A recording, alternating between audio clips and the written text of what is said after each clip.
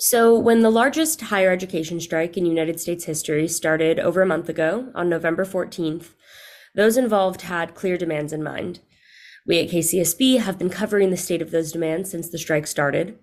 I've been checking in bi-weekly with Emily Fox, a PhD student at UCSB, and she's been keeping us informed on what's been happening at the bargaining table and in the minds of some of her fellow strikers.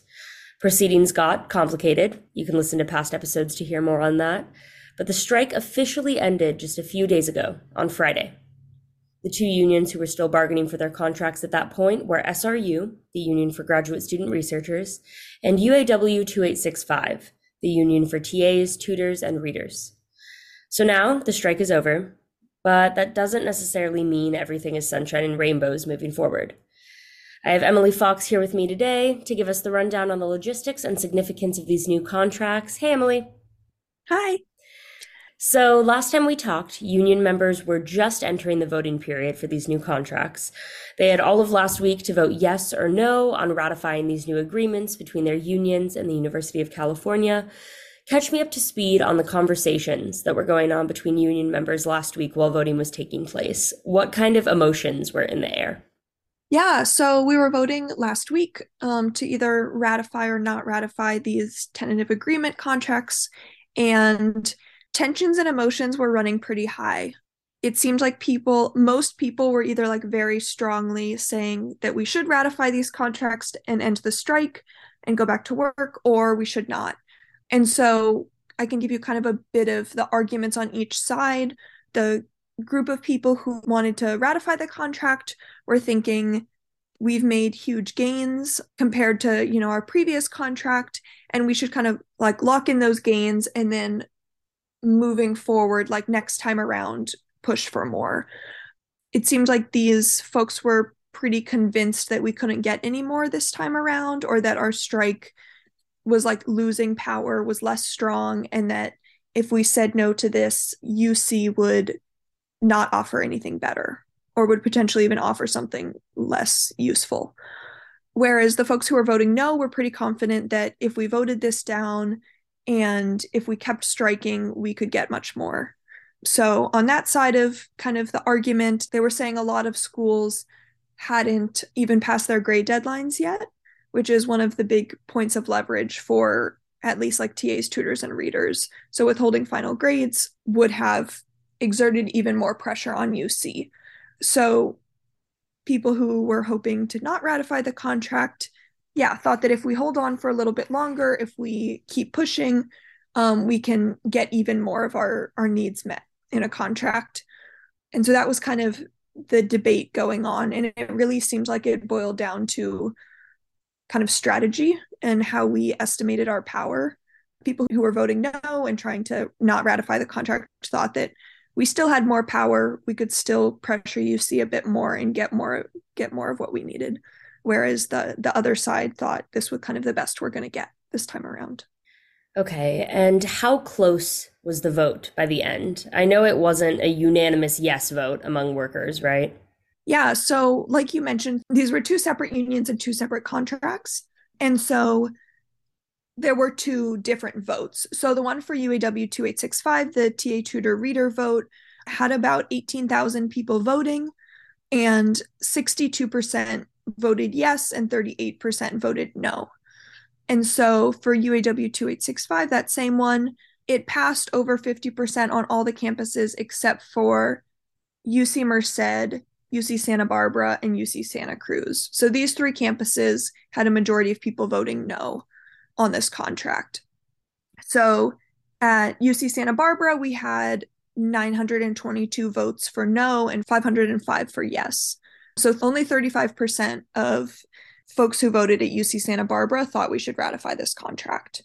And then it was even more on the no side for UC Merced and UC Santa Cruz. So UC Merced had 27% voting yes, and UC Santa Cruz had 20% voting yes, whereas all the other campuses had upwards of 60 to 70% voting yes. So I'm not surprised by how it broke down. UC Santa Barbara and UC Santa Cruz are, some of the most expensive places to live, and these campuses were not included in like the upper tier of pay. So some campuses UCLA, UC San Francisco, and UC Berkeley were given a higher raise than everyone else. And UC didn't really explain why they offered that. They just said market forces.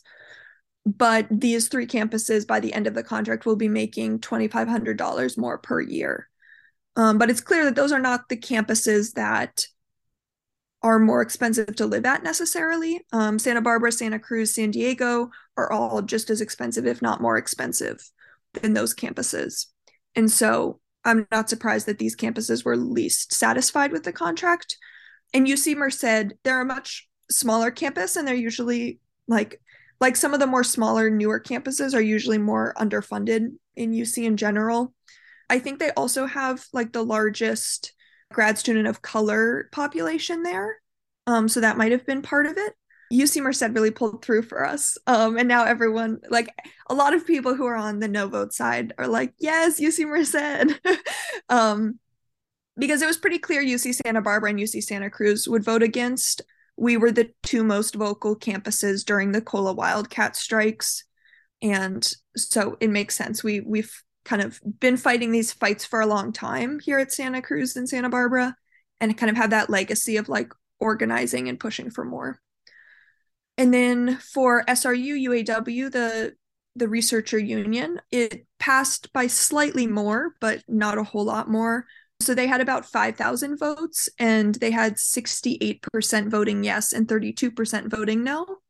And for the SRU votes, let's see, it was only UC Merced and UC Santa Cruz that voted against it. So Santa Barbara did have a majority vote yes to ratify the contracts. We were the third lowest vote, but it did pass the 50%. So it was 57% at Santa Barbara, whereas all the other campuses had, again, upwards of 60%, and the highest was in the high 70s, like 80s. Another reason that there was a pretty big push, especially for the SRU union, to ratify their contract is because until this contract, they didn't have any contract they were working under. So I think that added some extra pressure for those workers, in that they needed a contract as soon as possible to get workplace protections like against harassment and bullying, which is a pretty big issue, especially in like STEM labs, when a lot of grad workers are working in a lab with one professor who oversees the whole lab, and that professor has like a lot of power over them because they have power over their academic trajectory, over their working conditions, all these things. So there's a very uneven balance of power there. And so I think there was a much bigger push from the student researcher side of things to ratify a contract right away, so that they could have some of these protections as soon as possible. So for that reason, I'm not surprised that the 2865 contract was ratified by like a smaller margin. But I do think that kind of muddied the water a bit, because there was also arguments that we need to do the same thing, the two unions, so that we could either both stay on strike or both be done. So this pressure to stay on the same trajectory was pretty big. And so a lot of folks who were more involved in the SRU side of things were, really pushing to ratify this contract. It was their first contract. They had kind of the idea of, this is the first one, the next one we'll make sure is better. Whereas the TA tutor reader union, we already have a contract that we do have some protections under. Of course, it wasn't perfect, but we weren't fighting for like that bare minimum protections that SRU was. And so it seemed, at least on this campus, it was very much that SRU and student researchers were much more for ratification, and the TAs, tutors, and readers were very much more for voting no for those reasons. Right. So we talked about the breakdown last time, what the contracts entail with regard to wages, other benefits, etc. And I won't make you explain those again. Listeners can head to our SoundCloud or wherever they get their podcasts to hear those specifics. But now that this contract is officially ratified, what would you say are the most controversial or disputed aspects of these new agreements? Yeah, so there's quite a few. I'd say one of the big ones is this new tiered wage system, where some campuses are being paid more than other campuses for the exact same work. And again, it doesn't seem like that's based on cost of living or anything like that.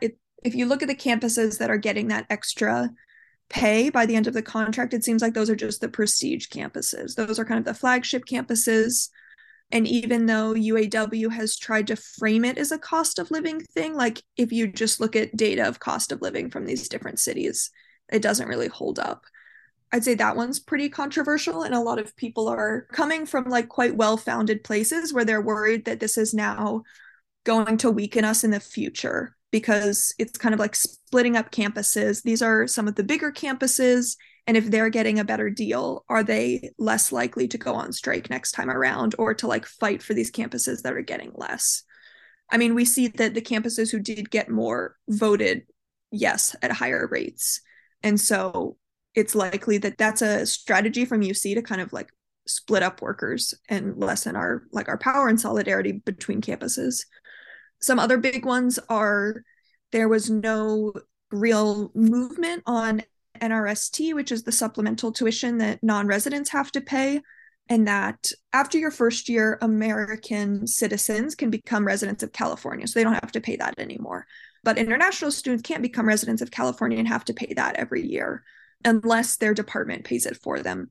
And so while NRST was put into the contract for the first time, so it's now in the contract, meaning next time we can bargain over it again, there wasn't any change in it. Like the UC just put the policy they already follow into the contract. So it makes it a little easier to enforce, and it makes it so that UC can't stop doing that. Like they can't just decide to change their policy, but it doesn't actually change the material conditions for international students over the life of this contract. They're still having to pay this besides their last 3 years if they're a PhD student. Some other ones are the quote unquote reasonable accommodations article, that disabled workers should have accommodations or they should be able to get their needs met to be able to work and complete their jobs. And this was one of the ones that was actually one of the articles that was agreed upon before, but it's still pretty controversial in that it gave up the most important thing according to disability advocates and workers across UC, which was not needing medical documentation for your needs to be met. And that's one, just because you shouldn't have to, prove that you need something for your job to be able to get it, but also because it actually is more restrictive than what is required from the Americans for Disabilities Act and Title II. So both of those are national laws about disability and accommodations, and the contract is still more restrictive than what is actually legally required. And so that's a big one. The childcare subsidies are a bit higher than they were last time, but still nowhere near what it takes to afford childcare in these cities. You couldn't even afford like UC subsidized childcare on the subsidies that they're giving. And then a last one is that the workplace safety article, of which a core concept was cops off campus or demilitarizing, disarming UCPD, was just completely forgotten the entire time. It was proposed once at the table, and then the bargaining team never brought it up again. It seems like they just forgot it existed, honestly, because they didn't even remember until the very end that they had to say that they would withdraw it. And so that one as well is quite upsetting. So we can see through all of these things that were dropped that, it really is like international students, students of color, especially Black students, disabled students, workers who are also parents. These are all like our most marginalized workers, our most vulnerable workers, and they're the ones whose needs were kind of pushed to the side to ratify these contracts. Got it. And again, listeners can check out our previous episodes together to hear a more expansive breakdown of what the contract entails. But right now, I wanted to dig more into what you just said at the end there about marginalized and vulnerable groups. I've seen a lot of pretty charged comments on UAW and SRU's social media posts about the ratification, particularly with regard to certain groups that were seemingly left out of this new contract. One comment on their latest Instagram post was from Karina Ott. She's a PhD student at UC Riverside, and she said, quote, "Honestly embarrassing to know that y'all are going to flex this as historic when the most marginalized were completely erased from this agreement." Are you able to provide any context to this quote based on your own personal involvement throughout the bargaining process? Yeah, so this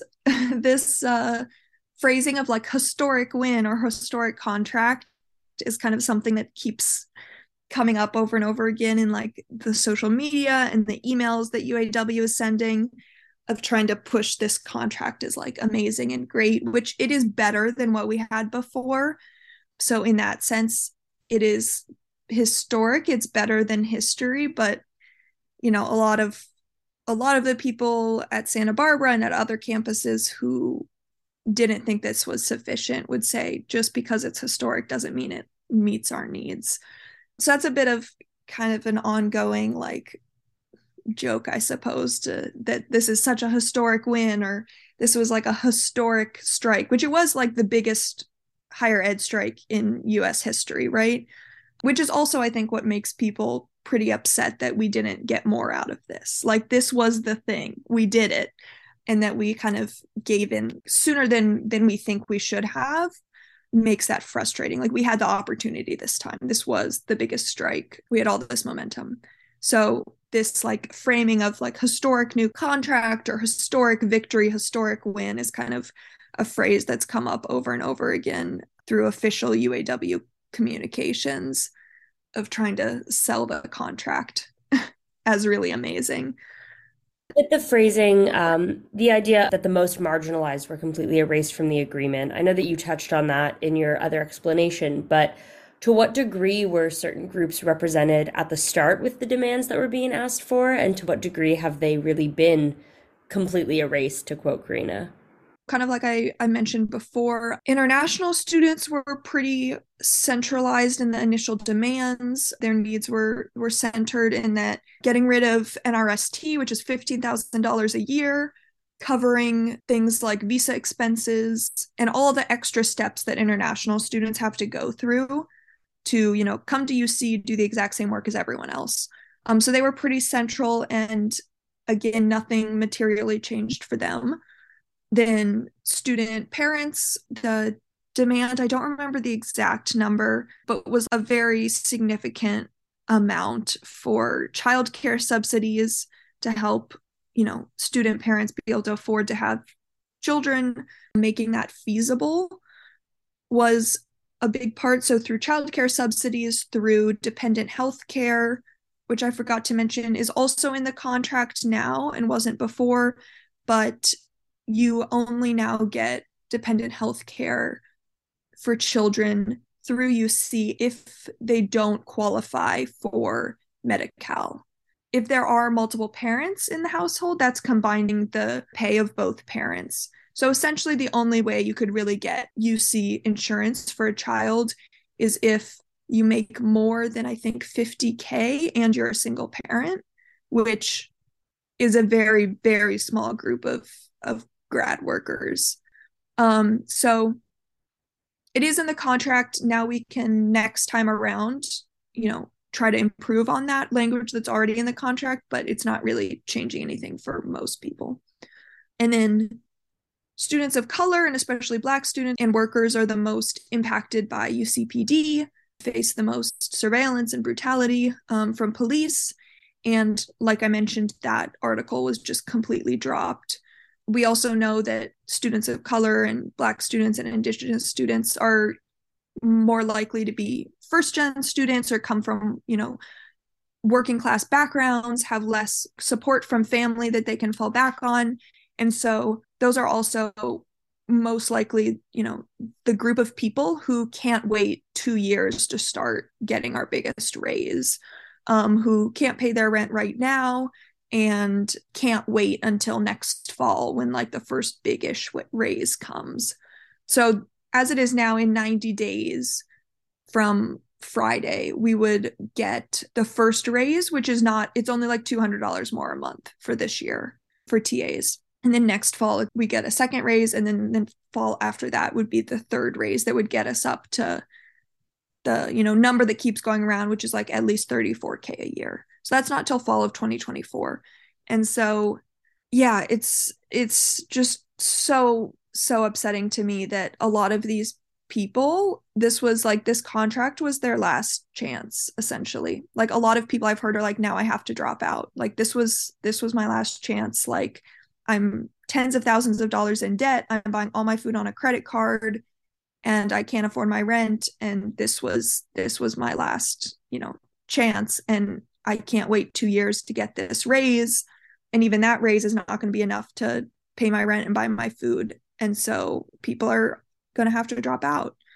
And then the last group, like I already mentioned, was, disabled workers who also are, have many more expenses that these, small raises that are happening over time are not going to significantly help.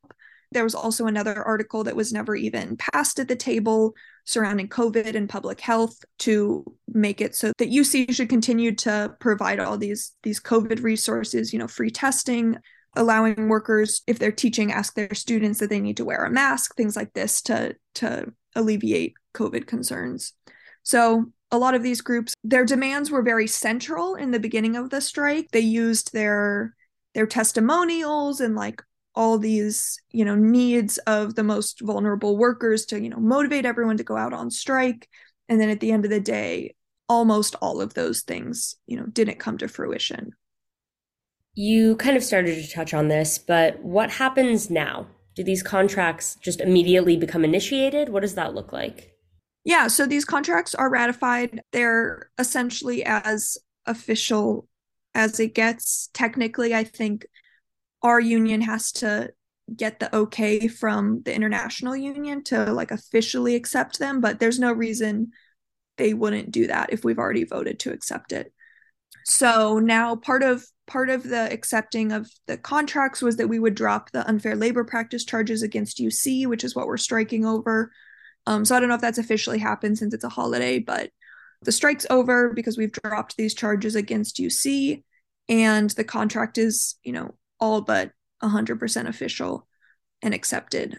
And so, yeah, the first kind of wage increase would be around 90 days from now. I actually learned in the last few days that the wording in the contract says at least 90 days. So there's not even a guarantee that that actually comes in 90 days. It's not at most 90 days. So that'll be interesting to see if UC's like, oh no, we couldn't make it happen, maybe next month. And yeah, so the strike's over. There's a bit of still uncertainty about what that means for, say, like TAs who didn't do grading for 6 weeks and now have to do grading. But essentially, when you're a TA and you get a work assignment, there's like an end day, like a cutoff end day, and those end days have already passed.